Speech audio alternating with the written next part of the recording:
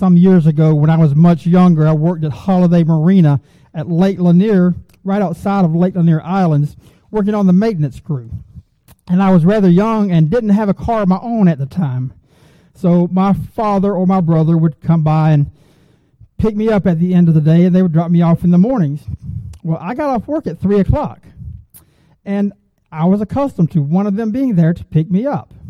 Well, one day came that quitting time arrived, and everyone I worked with got in their vehicles and went home, and I'm standing on the side of the curb in the parking lot, kind of back off in a wooded area, waiting for my ride to arrive. And I waited, and I waited, and I waited, and almost an hour had passed by, and no one had arrived to pick me up. And this was before the days of cell phones, so I couldn't pick up a phone and call anyone. The shop was already locked up. Home was 15, 20 miles away. I was terrified. I was going to have to walk. I didn't want to walk that far. But I think what scared me the most was I felt that I was forgotten. Now, I began to walk, and before I could get to the entrance of the marina, my dad comes pulling in the car. He said, "Where are you going?" I said, "Well, I thought you forgot about me. I'm going home. I didn't have any other way except to walk." And he said, "No, Tommy, I didn't forget about you. You just misunderstood the instructions. I told you I would not be picking you up at 3 o'clock today, but I would be picking you up at 4:30 because of an appointment that I had." And funny how it is that sometimes we read or we understand or we hear something and we think we have a clear understanding of it. But as life plays out, we come to understand that the way we think about it wasn't accurate at all. And it creates fear within us and distrust. And that happened with the early church. Today's passage of Scripture will be coming from the book of 2 Thessalonians, chapter 2, verses 1 and 5, and then 13 through 17. The Word of God says, "Concerning the coming of our Lord Jesus Christ and our being gathered to him, we ask you, brothers and sisters, not to become easily unsettled or alarmed by the teaching allegedly from us, whether by prophecy or by word of mouth or by letter, asserting that the day of the Lord has already come. Don't let anyone deceive you in any way, for that day will come until the rebellion occurs and the man of lawlessness is revealed, the man doomed to destruction. He will oppose and will exalt himself over everything that is called God or is worshipped, so that he sets himself up in God's temple, proclaiming himself to be God. Don't you remember that when I was with you, I used to tell you these things? But we ought always to thank God for you, brothers and sisters, loved by the Lord, because God chose you as first fruits to be saved through the sanctifying work of the Spirit and through belief in the truth. He called you to this through our gospel, that you might share in the glory of our Lord Jesus Christ. So then, brothers and sisters, stand firm and hold fast to the teachings that we passed on to you, whether by word or mouth or by letter. May our Lord Jesus Christ himself and God our Father, who loved us and by his grace gave us eternal encouragement and good hope, encourage your hearts and strengthen you in every good deed and word. This is the word of God for the people of God. Thanks be to God. Father God, we come before you today, and again, thank you for this opportunity that you have given us to gather into your house. Father, today we just ask that, again, that your Spirit is allowed to enter the presence of these people, to be with us, to guide and direct, to touch our hearts and to open our minds. And Father, I ask that during this time that you remove from me any desire to speak my own will, but to give me clarity of thought and speech, that I may speak words that are pleasing to you, to edify your church. In Christ's name we pray. Amen. Back in the early days, Jesus made all kinds of promises to the people. He said things like that this generation will not pass without seeing certain miracles of mine, and these will be signs of the times. And then Paul and all the other apostles went on to teach in the other churches that were springing up, to stand fast in their faith and not be discouraged, but that Christ is going to return one day and gather all of his children to come home. Now, that being a new message to the people, they heard it for the first time, and in their expectation, they were expecting Christ to return in their time, that they would see the day that Christ come and gathered all the children home. But as they learned more and more about Christ and what it meant to be Christians, they became weary in watching and waiting. But see, their expectation again was that Christ was going to return soon. But what they didn't understand is the way that time passes with God and the way that time passes with man are two different things. Soon to us is 2 minutes down the road. Or soon to us is as soon as the preacher gets finished talking, we can go eat lunch. But soon to God can be thousands and thousands of years because time passes differently with him than it does with us. Think about the creation story. Within 6 days, God created the heavens and the earth. He populated the earth with Adam and Eve and with all the creatures. But can we really stop and think that in our time frame, that all of that could be created within 6 24-hour days? Time is different with God than it is with us. Some say that a day to us is like 1,000 years to God. And what was happening here is this: the new church was rising up, and they were on fire. They were hearing the message of God, and they were experiencing the power of the Holy Spirit. They were seeing miracles performed in their day, in their time.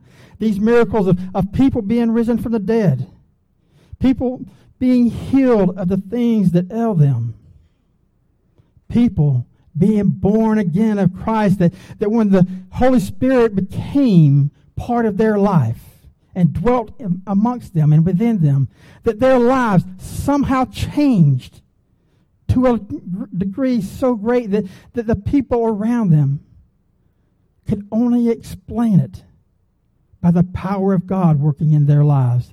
And they saw every day these miracles working, and they experienced God in all the new teachings. And they heard the encouragement of the apostles as they told them to hold fast as communities would rise up against them. Because see, in our day, we think Christians are persecuted, when really we've got it easy. In their day, they were put to death for what they believed. But they believed in the promise of the coming of God. And when it didn't happen as quickly as they wanted, they began to lose hope. They began to lose faith in the message and in the power of God to respond. And Paul comes in to offer these words of encouragement. Don't become so easily unsettled. Now, isn't that what we do as people? That as soon as our faith starts wearing thin, we start becoming unsettled in our belief in God. But the reality is that sometimes God will allow our faith to be stretched so thin that sometimes we can look straight through it. And it's not an act of punishment, but it is an act of discipline to strengthen and encourage us as a people, to make us stronger, to be prepared, to be able to handle the things that God has prepared for us. And when we notice ourselves becoming unsettled in our faith, it is our duty and our responsibility to lean solely on God and His Word for assurance and for empowerment to complete the walk that He has put before us. You see, it's only human for our faith to weaken at times.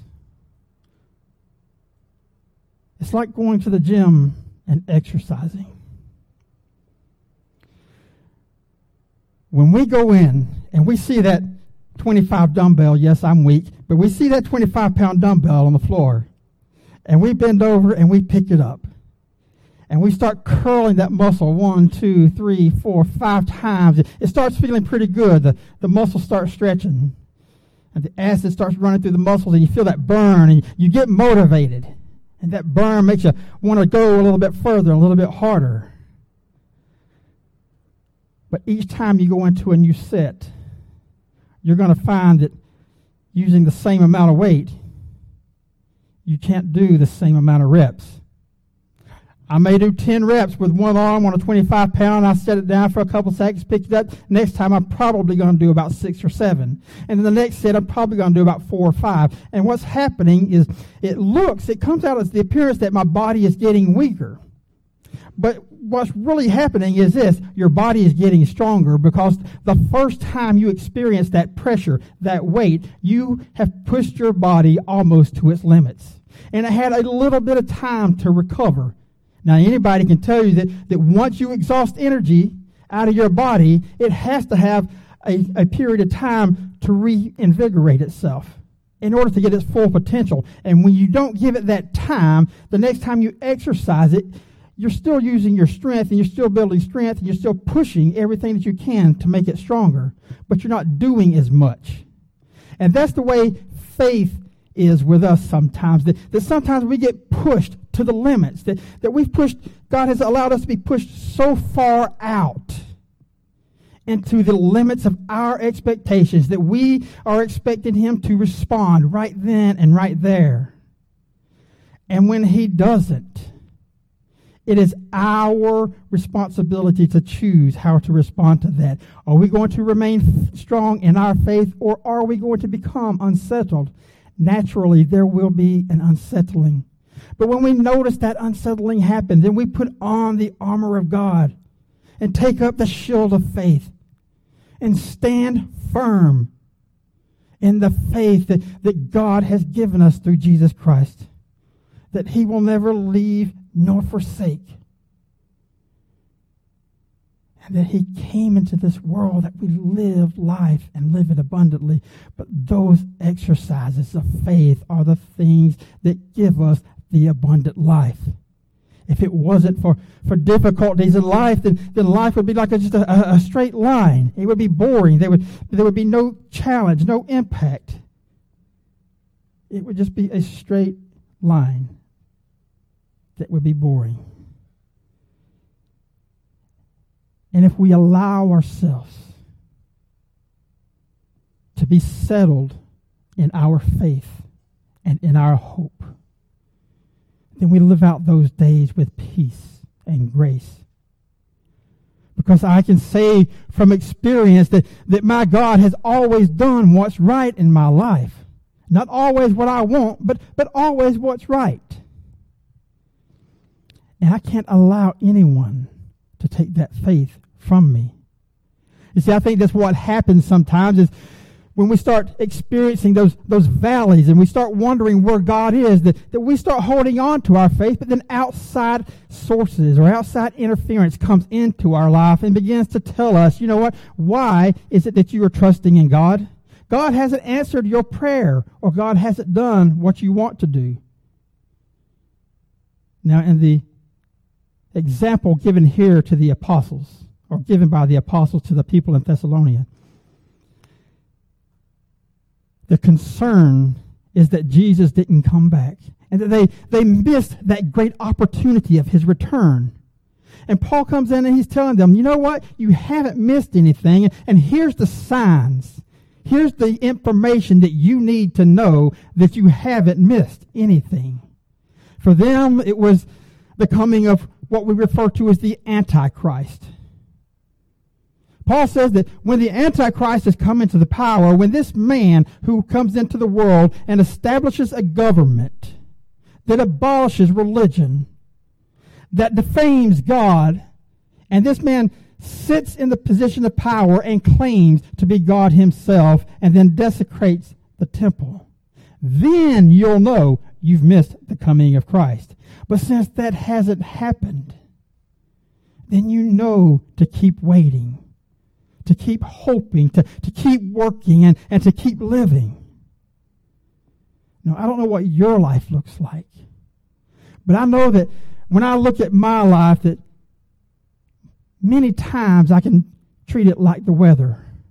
That I can look to the sky and I can see that the clouds are forming and the sky is turning dark and that there's a storm coming, and maybe I need to make preparations. Because if I don't make preparations for that storm, and I know that that storm is coming, then there's no one to blame except for me if something goes wrong.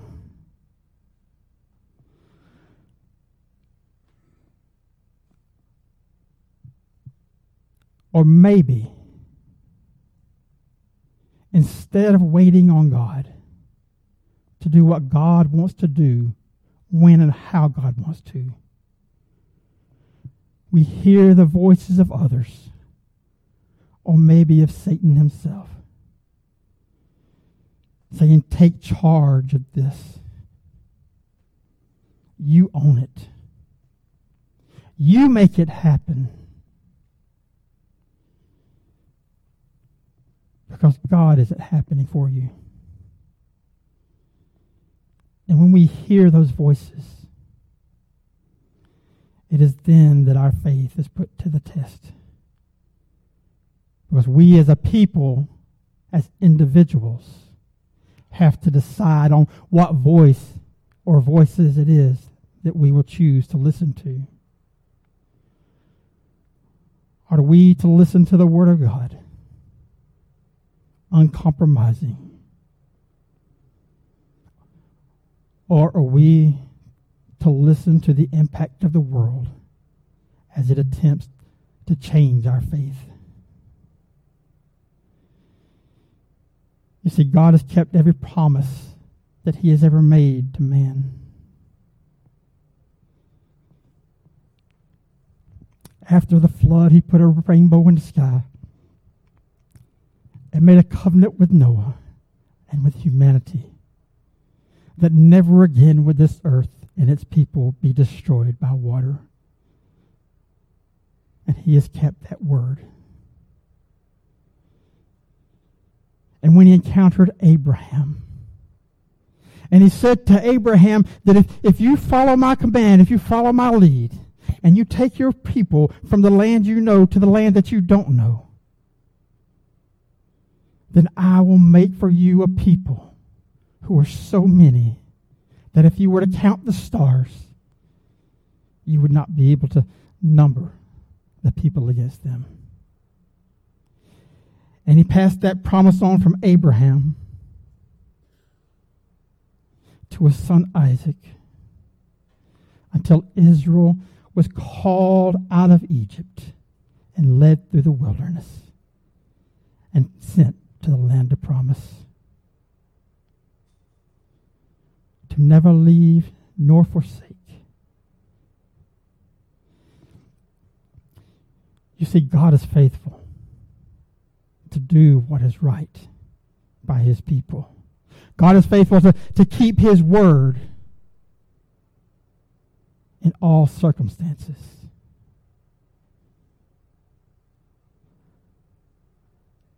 But He wants us to be encouraged as a people, to know that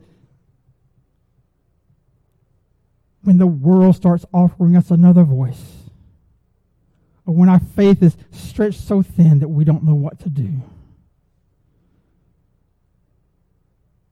and if the only thing that we can do is to stand and stand firm, then we as a people stand and stand firm. See, God chose us to be the first fruits, to be saved and to sanctified through the Spirit. We are His elect. We are His chosen.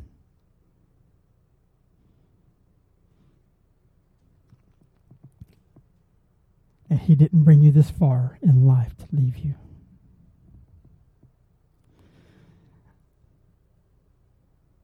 See, Jesus is going to come back when God is ready. And that's one of the themes that the apostles put out there through all their teachings about the second coming. And Christ himself said this. He said that no man knows the hour or the day, not even the angels in heaven, nor the Son himself, but only God. And when God is ready, he will call his children home. And there will be no doubt of any Christian. Because if they have not already closed their eyes on this side of eternity, when God calls, we will be raptured up into the church to stand in the presence of the Lamb, to take our place as the bride to the bridegroom. But until that day comes, remember this, that God has not forgotten you. And he may not have acted yet in your behalf in a way that you recognize. But keep up the good fight and stand firm in your faith. Let us pray. Father God, as we come before you today and we close the service, help us to remember these simple truths, Father God, that the world has such an issue with in creating confusion for your children. That you work in our lives, Father God, in a time that we don't understand, but by faith we hold on to you. By faith we continue to love you and honor your ordinance and your commands. Not because of some reward that we get, but because of our love for you, because of what you have done for us. And we know, Father God, that you are acting now in our lives for the preparations of things to come. And we know, Father God, that just as Christ came into this world in the lowly form of a man and gave his life on the cross, that the day is coming that we will hear the shout and the clouds will part and the sun will come home to gather the church. But help us to remain focused and help us to remain strong in our faith as we live out this life that you've given us. In Christ's name we pray. Amen. Father God, as we remember the sacrifice that Christ made for us on the cross at Calvary through the breaking of bread and the drinking of wine, help to empower us to face today, to live with grace and mercy and with great expectation of things to come in this life and in the life ever after. And help us to always remember, Father God, that your Son died on the cross at Calvary by choice, that we as a people would be reconciled back to you, and that we may live a life of abundance in accordance to your will. In Christ's name we pray. Amen. May grace, mercy, and peace which come from God our Father and from Jesus Christ his Son be with us who live in truth and love. Amen.